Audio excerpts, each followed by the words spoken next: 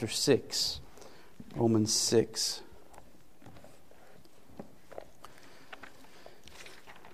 While you're turning there, let me, just on kind of a personal note, ask if you would to be praying for Crystal's grandmother and Crystal's family. Crystal's grandmother has been in bad health for a while, and she has taken a turn for the worse, and they do not expect her to recover. They're not really doing anything else for her, and at this point they're just praying that she will go to meet the Lord in peace and without pain. So Crystal and the boys are there in Burlington, and I'm going to head that way after the service tonight. So just do be in prayer for them if you would. I sure would appreciate that. Romans 6, and we're going to read verses 15 through 19. 15 through 19.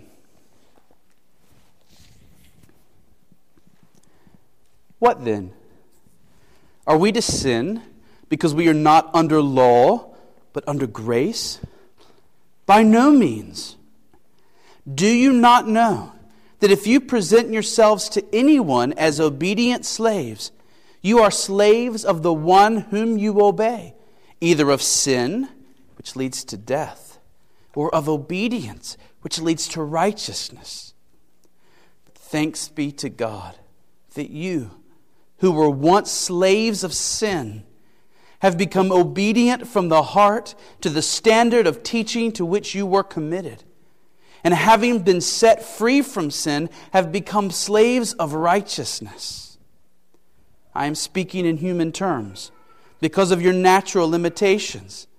For just as you once presented your members as slaves to impurity and to lawlessness, leading to more lawlessness, so now present your members as slaves to righteousness, leading to sanctification. Verse 15, we see the question at hand. Paul has just said in the verse before that we as Christians are not under law. We are under grace. Being under law means that the law has the decisive say concerning your fate. Being under grace means that God's grace has the decisive say concerning your fate. Being under grace and not under law means that you are no longer under God's condemnation. You are a saved person. You are secure in the grace of God and will be with God forever in heaven. And so the question is this: if the law no longer has the decisive say concerning our fate, and we no longer have to fear the condemnation of the law, then can we not now go break the law again and again and again as much as we please? Can we not go live lives of lawlessness if this is true? Fundamentally, we are dealing here in these verses with the same question we've been facing since the beginning of this chapter. Can a person be a Christian and live in sin? One might use twisted logic and say that Christians should live in sin so that God's grace will be all the more glorified. That's how the chapter began, with that kind of logic. Another might say that Christians should live in sin because we are no longer under the law. It's the way it's worded here. But either way, the central issue that Paul's getting at is this one. Christians cannot live that way. That's a misunderstanding of what it means to be a Christian. A Christian is someone who has died to sin. A Christian is someone who has been set free from sin. Oh, but Paul, isn't it possible to be dead to sin and yet to still live in it? Isn't it possible to be set free from sin and yet to still live in it? Paul's answer in these verses is this: if you are giving yourself to sin, you are a slave to sin. If you give yourself to sin, you are a slave to sin. verse 16 is a reality check. That's what it is. Verse 16 is a reality check. Look at it with me again. Verse 16. Do you not know that if you present yourselves to anyone as obedient slaves, you are slaves of the one whom you obey, either of sin, which leads to death, or of obedience, which leads to righteousness? Notice that he starts off, do you not know? Meaning, you should know this. This is something that you should already know. And he doesn't say this because this is something that most Christians should know. He says, do you not know? Because the point he is making is so fundamentally and blatantly obvious that you would think he doesn't even need to say it. The point he's making is whoever you obey, that's your master. That's the point of verse 16. Whoever you obey, that's your master. So if you obey sin, if you give yourself in obedience to sin, sin is your master.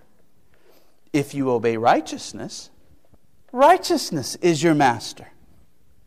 So if you continue to obey sin and its desires, then sin is your master. You are not a servant of Christ. If you continue to obey righteousness and its desires, then righteousness is your master and you are a servant of Christ. So, Paul, can't we be free from sin and live in it? No, because if you're living in it, you're not free from it, because you're giving yourself to it in slavery again and again and again. This is not a perfect illustration, but I think it makes the point. Imagine a newly married couple. All right, newlyweds, a newly married couple.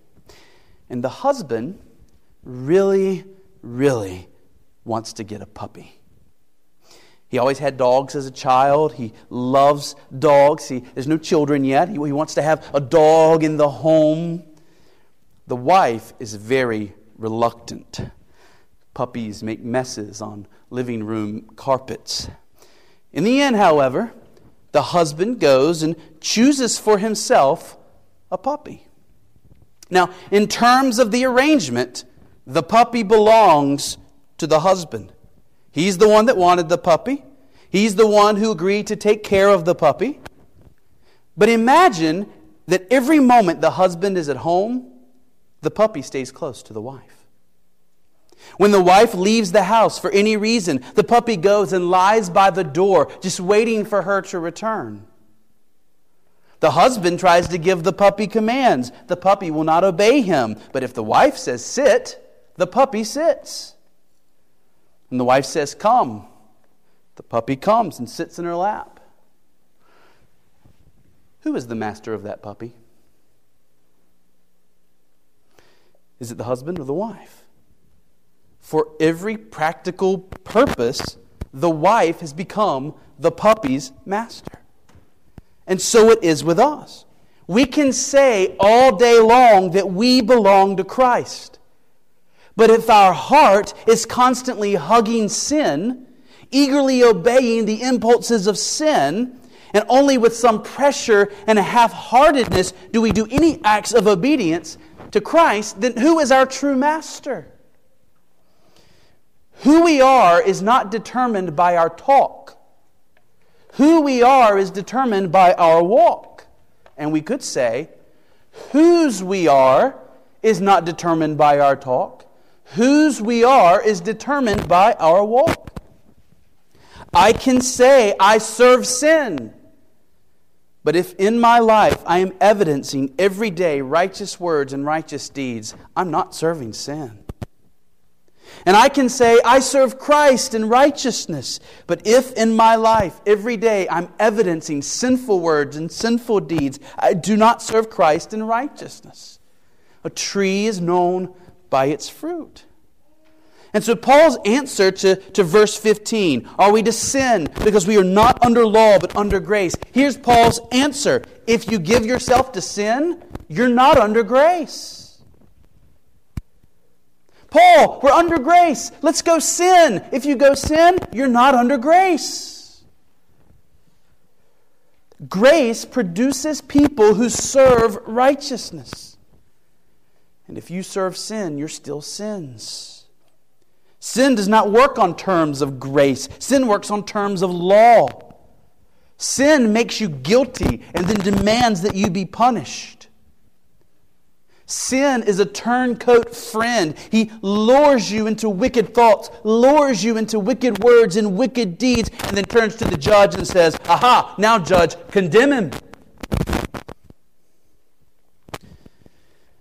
Why does Paul need to say something so obvious as, "The one you obey is your master"? Because even a small child understands that. The one you obey is your master. Why does he need to say that? He needs to say it because our hearts can be so deceitful and our flesh so powerful that our judgment becomes so clouded and confused that we fail to understand the most basic and obvious truths about ourselves.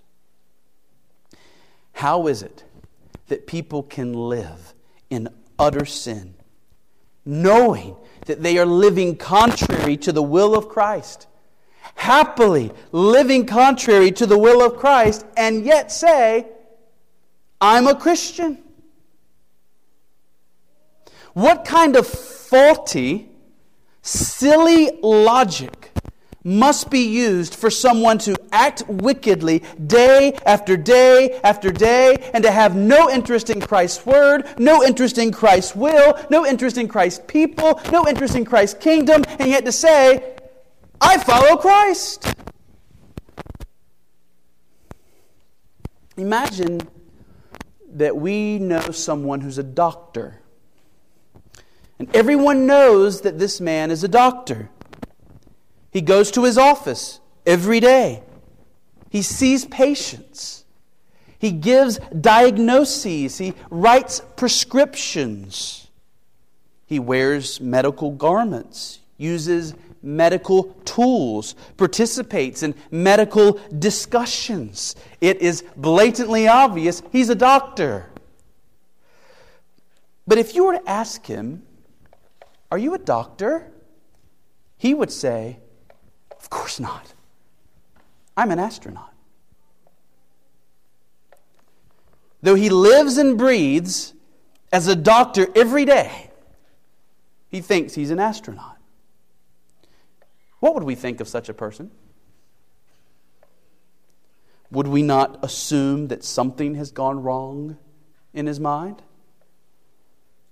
Something has drastically distorted his judgment so that he functions well in this world of ours. He may even be an excellent doctor. But there's something screwy going on up here.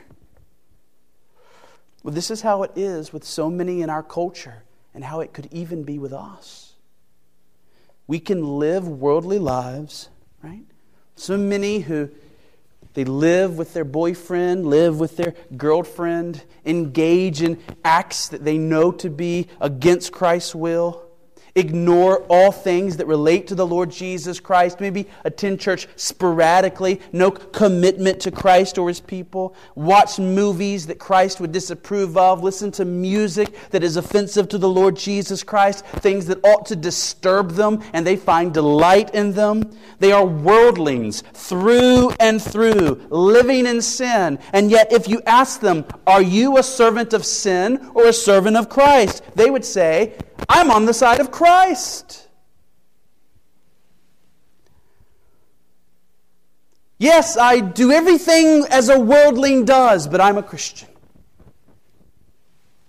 Sin has a way of making us screwy up here when it comes to our assessment of ourselves. So that Paul has to say the most obvious of truths. The one you're obeying, that's your master. I don't want to preach this as if we're just talking about people out there. This is a temptation for us. This can happen to us. That we can become deceived in this way. And it's why we need brothers and sisters in Christ who can come to us with reality checks from time to time. Sin makes us not see the most obvious truths about ourselves. And so verse 16 is a God-given, gracious reality check that if you are giving yourself to the service of sin, you are sins. And therefore you are not under grace. You are still under law. Here is why we must be careful about the sinful tendencies in our lives. If we begin to give ourselves over and over again to sinful desires that we give ourselves over to will always lead to greater sinful desires. And the more we give ourselves to sin, happily, complacently, no longer fighting, just giving ourselves to sin, the more we do that, the more our desire for Christ will wane. The more our desire to be useful to our Savior will dry up. Our heart and our minds will be caught up in sinful habits. And before long, we will show by our actions that we are not Christ's. And everyone else may see it, and we don't see it. Because we've been blinded by our own sin. Sin is still our master, and though we hid it well for a while, it's now obvious to those who think rightly about these things that we are not Christ's. So one lesson here is that we cannot play fast and loose with sin. When wicked desires come, we must deny them. And we must cultivate in our hearts every day greater love for God, happy submission to God, greater desire to obey eagerly every gracious command He sends our way. Now there's a second point in verse 16. And the point is this. Your master determines your destiny. Your master determines your destiny. Look at verse 16 again. And as we read verse 16, I want you to focus particularly on the second half of the verse. The second half of the verse. But we'll start at the beginning.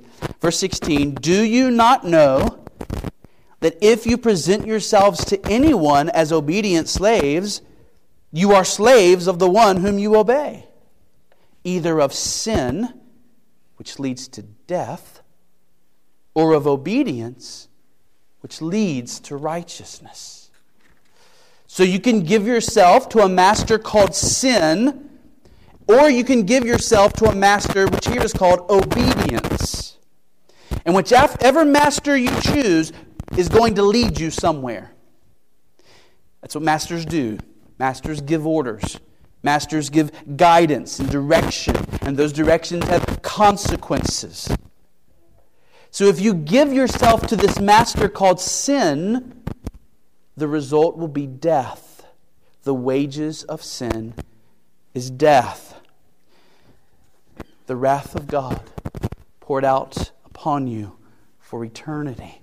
Eternal death. That's where this master called sin leads. If sin is your master, you are being led to a place that ought to frighten you. A place that ought to make you tremble and quake. How can a person sleep at night when they are living in the service of sin? The only way a person can sleep at night when they are living in the service of sin is either by being ignorant of the hell to which they are headed, or by suppressing all thoughts of that place within themselves. They can try really, really hard to convince themselves there is no day of judgment coming. There is no accountability that will happen for my actions. There is no day of reckoning, and there is no hell. And they can try and convince themselves of it, but death is coming. And not just physical, but eternal death. Think again about our puppy. Let's go back to our illustration with the puppy and how the puppy has more or less made the wife its master. The fate of that puppy now lies in the hands of the wife, whether she likes it or not. Because when the wife speaks, the puppy obeys. If the wife is a good master, she might bring the puppy to an open park and command him to run. And the puppy will run in the open park and have a great time and be satisfied, and it would be a wonderful experience for the puppy. But what if she's a wicked woman? She takes the puppy out to a major intersection and says, "Run." and the puppy obeys. Well, the puppy will get hit by a car, the puppy will die. You see, everything depends on the kind of master you serve. Everything depends on the kind of master you are serving. Sin is a terrible master. Your sinful desires seem so tempting in the moment. They have such a pull on your soul, pulling on you to do this thing, to say that thing, to think that thing. Sinful desires pulling on you, but they're pulling you towards death. Does it feel like death? A puppy doesn't know what's coming.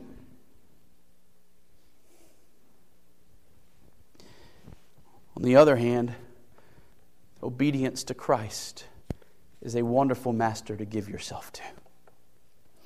Dear Christian, those holy desires within you, given to you by the Holy Spirit, they will not lead you wrong. These holy desires that are in accordance with the Word of God, being born within you by the Holy Spirit who now dwells within you, follow those desires and they will lead you to blamelessness, to sanctification, to standing before God holy on the last day. Heaven is your home. The desire to love, the desire to serve, the desire to be patient and to give and to be pure, the desire to stand up for what is right, and the desire to strive for excellence in all your doings. These are the desires that should reign in your life. Serve those desires. If you serve those desires, you are serving Christ. Where do those desires take you? Where does this master called obedience in verse 16 take you? This master takes you into holiness, into righteousness, into Christ-likeness. Giving yourselves to these good desires will make you a blessing in this world, a blessing to all around you, a blessing to Christ and His gospel and His calls. And so we see this principle. Your master determines your destiny. That's why the defense of the Christian life is, don't give yourself to that master called sin. When he seeks to give you commands through desires within you, deny them. And here's your offense. Give yourself fully to the will of God. And may your desires be to do the will of God in heaven. Okay, verses 17 and 18. In verses 17 and 18, we see that Paul is not saying here that the church in Rome is made up of a bunch of hypocrites. That is, Paul is not suggesting with these words that it's these Christians in Rome who are in fact not Christians at all, but servants of sin. In other words, he doesn't want them to get the wrong impression. Paul, why are you telling us these things? Paul, do you think that we as a church are a bunch of hypocrites who aren't really Christians? See, Paul had never been to the church in Rome. Paul didn't really know most of these people. He has plans. When he writes this letter, he has plans to visit them. In fact, part of the purpose of this letter is to prepare them for his visit. And he does know a few members here and there. We know he knows Priscilla and Aquila, whom he met in Corinth, and they have now come to Rome and are a part of the church in Rome. He respects them highly. The reports that Paul is getting concerning the church in Rome are positive, encouraging reports. Paul says in chapter 1 that the faith of these Roman Christians is being proclaimed throughout the entire world. So Paul has every reason to have confidence in the salvation of the people he's writing to. And so to make this clear, and to give glory to God for what has happened in their lives, he adds verses 17 and 18. So look at them with me again, verses 17 and 18. But thanks be to God that you, who were once slaves of sin, have become obedient from the heart to the standard of teaching to which you were committed. And having been set free from sin, have become slaves of righteousness. God has done a work in you, Roman Christians. That's what Paul's saying here. You're no longer slaves of sin. You are slaves of righteousness. You have become obedient from the heart. I see in these verses 3 truths plainly stated about what it means to be a slave of righteousness. 3 truths about what it means to be a slave of righteousness. 3 truths concerning what the Christian life looks like in our service to Christ. These are 3 truths about our obedience to Jesus Christ. And the first one is this: obedience to Jesus in a Christian is an obedience to the standard of teaching to which we are committed. Did you see that? Obedience to Jesus means obedience to a standard of teaching to which we have been committed. Paul, we would expect him to say, thanks be to God, you've been made obedient to Jesus, because that is what he's saying. But instead of saying, thanks be to God, you've been made obedient to Jesus, he says, thanks be to God, you've been made obedient to a standard of teaching to which you were committed. What does that mean? What is the standard of teaching that he's talking about? Well, the teaching here refers to all of the teaching that had come to these Christians from God. The Old Testament scriptures, probably predominantly what he has in mind. But we can include with that the teaching that they had received from other apostles and Christian teachers. In the moment of being born again, God changed their hearts and committed these men and women to Christ. And to be committed to Christ is to be committed to God's Word. Do you see the connection in this verse? That is clear. To be committed to Christ is to be committed to the teaching of God. Notice, by the way, that it wasn't the Roman Christians who did the committing. Do you see that? Does it say to which you committed yourselves? It says to which you were committed. Passive. Somebody else committed you to this teaching. Now, when they were baptized in the name of Jesus, they absolutely were professing their faith and committing themselves to serve Christ by serving the Word of God. But the most important committing that took place in their lives was the committing that happened by God, when He changed their hearts by the gospel and gave them a new heart that would be committed to the Word. This is why Paul says, the standard of teaching to which you were committed. But there's more going on here than just obedience to the Word of God. When God changed the hearts of these Christians, He calls them to be committed not just to the teaching, but to the standard of teaching. That word standard can also be translated as form, pattern. It isn't merely that we as Christians are now committed to the Word of God. We're now servants of the Word of God. We are committed to the very nature, the very pattern of that righteousness which the Word of God teaches. And what is that pattern, that form that the Word of God teaches? What is that standard of righteousness which the Word of God teaches? It's Christ Himself. It's the character of Jesus. Every word of the teaching of God is meant to point us towards Christ-likeness. Every word is meant to point us towards the righteousness of Jesus. The Pharisees were committed to the letter of the law, and they were far from being committed to true righteousness. Christians are those who have been delivered into a love for God's Word and a love for the righteousness of Christ that we find being put together before our eyes in the Word of God. Is that true for you? Do you know what I'm talking about?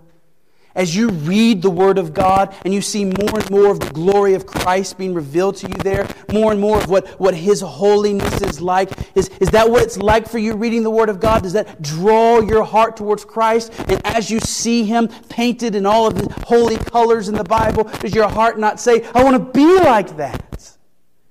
It's my desire. I'm not just committed to this book. I'm committed to the kind of righteousness that this book is calling me to. I'm committed to the very character of Christ. because I'm committed to Christ himself. I don't know why it just popped in my head, that song. I know why. From a conversation I had with Brian Thompson. The old song, I Want to Be Like Mike, Michael Jordan, right? People love Michael Jordan. Michael Jordan was their hero. Well, when you love somebody, isn't there something within you that wants to be like them, right? If you like Michael Jordan, you want to be like Michael Jordan. Well, if your eyes are coming to grasp the glory of Jesus Christ, there should be something within you saying, I want to be like that. I don't want to take him from his throne as the Son of God. I don't want to compete with him for the allegiance of the world. I just want to be holy the way he is holy. Calvin says about this word standard, he says, it seems to me that this word denotes the formed image or impress of that righteousness which Christ engraves on our hearts, and that this corresponds with the prescribed rule of law, according to which all our actions ought to be framed, so that they deviate not either to the left or the right hand. Now, the second truth in these verses is that obedience to Jesus in a Christian is obedience from the heart. Obedience to Jesus in a Christian is obedience from the heart. Do you see that in the verse? He just says it blatantly, right? It's from the heart. This is what makes true believers different from hypocrites, from false believers. We do not give ourselves to Christ outwardly while giving ourselves to sin inwardly. Those still enslaved to sin might come to church and sing and pray and even serve. Preachers can still be enslaved to sin while being very preacher-like. Inwardly, their hearts can be so full of pride, self-conceit. Secretly, they want others to notice their good works. They want others to speak highly of them. They want others to give them their due. That person in private is someone very different from the person being put on display in public. Or maybe they're like David Brainerd. And I did this afternoon listen to the message that Merle preached this morning. And Merle, I think it was the finest sermon I have ever heard you preach.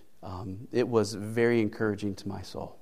And it was, if nobody else needed it, it was exactly what I needed this afternoon as I was pacing around the sanctuary listening to it on these speakers. But what a strange providence of God that I had David Brainerd in my sermon, you had David Brainerd in your sermon. God wants us to know about David Brainerd today. I don't know why that is, but he must. As Merle mentioned this morning, David Brainerd was a great missionary to the Native Americans of New England. Jonathan Edwards published his diary once David Brainerd had passed away, and God used David Brainerd's diary to really... the spark of the modern missions movement had begun with William Carey. David Brainerd's diary took that spark and made it a flame. Okay? And we're still living in the results of that becoming a flame. The Southern Baptist Convention and the International Mission Board and the Annie Armstrong and the Lottie Moon Offering, all of that stuff comes out of that flame of modern missions that began with William Carey and became big because of the influence of things, particularly like the diary of David Brainerd. Untold number of Christians around the world brought to the Lord Jesus Christ through missionaries who were brought to give their lives to missions through the influence of that diary. But David Brainerd did not start out that way. David Brainerd started out his life as a young man with all of the trappings of religion and none of the heart. Any one of us would have looked at David Brainerd as a young man and said, surely, if anyone's a Christian, it's him. He grew up in a home that was far more strict about Christianity than any of the homes that we have. As far as the number of times they prayed a day, the amount of time they spent in family worship and in private Bible study, the things that they did in their own local church. David Brainerd's family was a family absolutely committed to the Word, to prayer, to Christian church involvement. And as a young man, David Brainerd's life had all of the outward evidences of belonging to Jesus. But his obedience was not from the heart. His heart, and here, still served sin. And there was pride, and there was a desire to earn God's favor through his own righteous works, motivating all that he did. His life was still about serving self and the glory of self, but it was all in here. Nobody else could see it. Brainerd later looked back on his life as a 19, 20-year-old young man and said that his religion was very careful and very serious, but there was no grace in it. He said, all my good frames were but self-righteousness. They were not bottomed on a desire for the glory of God. There was no more goodness in my praying than there would be in my paddling with my hands in the water. He says, my prayers were not performed from any love or regard for God. I never once prayed for the glory of God. I never once intended his honor and his glory. I never once acted for God in all of my devotions. I never had any regard in them to the glory of God. Isaiah talked about people who honor God with their lips while their hearts are far from him. That was true of David Brainerd as a young man, and God graciously began to reveal this to him. I hope there's no one in here that needs to come to that realization, but we should probably all take this to heart. Listen as Brainerd describes what happened to him when he was 21. 21 years old. Listen to the change in heart that's evident. It was just before sunset. He was depressed, bouts of depression his whole life. He was in one of his bouts of depression. He was walking. He says, I was walking in a dark, thick grave. That's a metaphor. He was depressed. I was walking in a dark, thick grave. And as I did, unspeakable glory seemed to open to the view and the apprehension of my soul. It was a new inward apprehension or view that I had of God, such as I had never had before, nor anything that I had the least remembrance of. So that I just stood still and wondered and admired. I had now no particular apprehension of any one person of the Trinity, either the Father or the Son or the Holy Spirit. But it appeared to be divine glory, splendor that I beheld. And my soul rejoiced with joy unspeakable to see such a God, such a gloriously divine being. And I was inwardly pleased and satisfied that He should be God over all forever and ever. My soul was captivated and delighted with the excellency, the loveliness, and the greatness and other perfections of God, so that I was even swallowed up in Him, at least to the degree that I had no thought, as I remember at first, about my own salvation, or scarce that there was such a creature as I.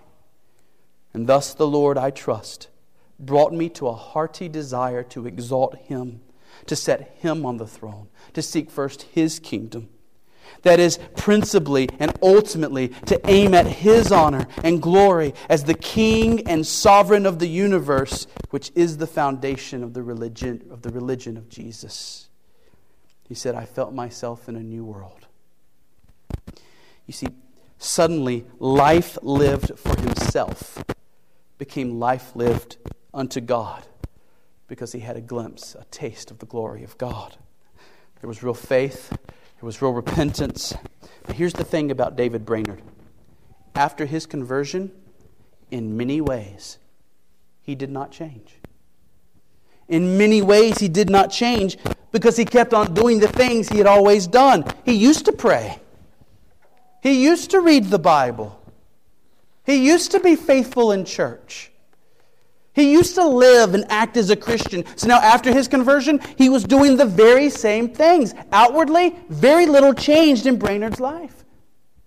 And yet everything had changed. You see, true Christian obedience to Jesus is obedience from the heart. Giving yourself in service to righteousness means giving yourself with a proper frame of willingness, happy submission, love for the glory of God. Have you experienced this?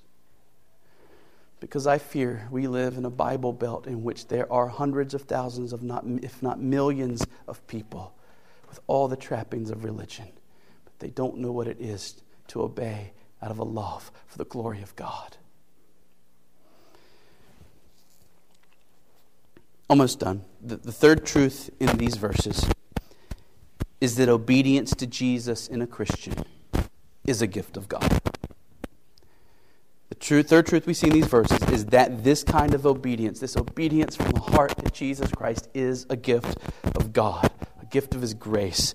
What Paul is describing here is real salvation, salvation that was purchased at the cross of Christ. And what Jesus did 2,000 years ago has real effects right here, right now, in the lives of human beings. They are dead to sin. And though they fall into sin time and again, they no longer want to serve sin. They are fighting sin. They are giving themselves every day to the service of God. They want to serve God. They want to be useful to God. If you've experienced that, you've experienced God's grace. God purposed this salvation. God designed this salvation. He brought His Son to the cross. It is He who gave His Son the power to give this new life to all that He wills. If you love Christ and are seeking to live for His glory, praise God. It was His grace that did this in you. He has done this miracle in your life. Give Him the glory. We sing this pretty often.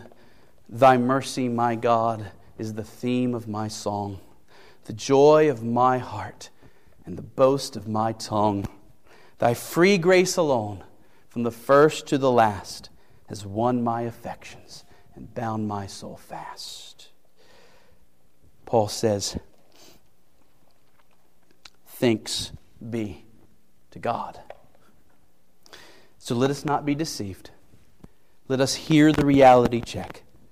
We've either died to sin and now serve Christ, or we have not died to sin and we are still giving ourselves to it. If we are true Christians, then let us deny sinful desires and let us give ourselves happily in submission to our Savior who loves us. Amen?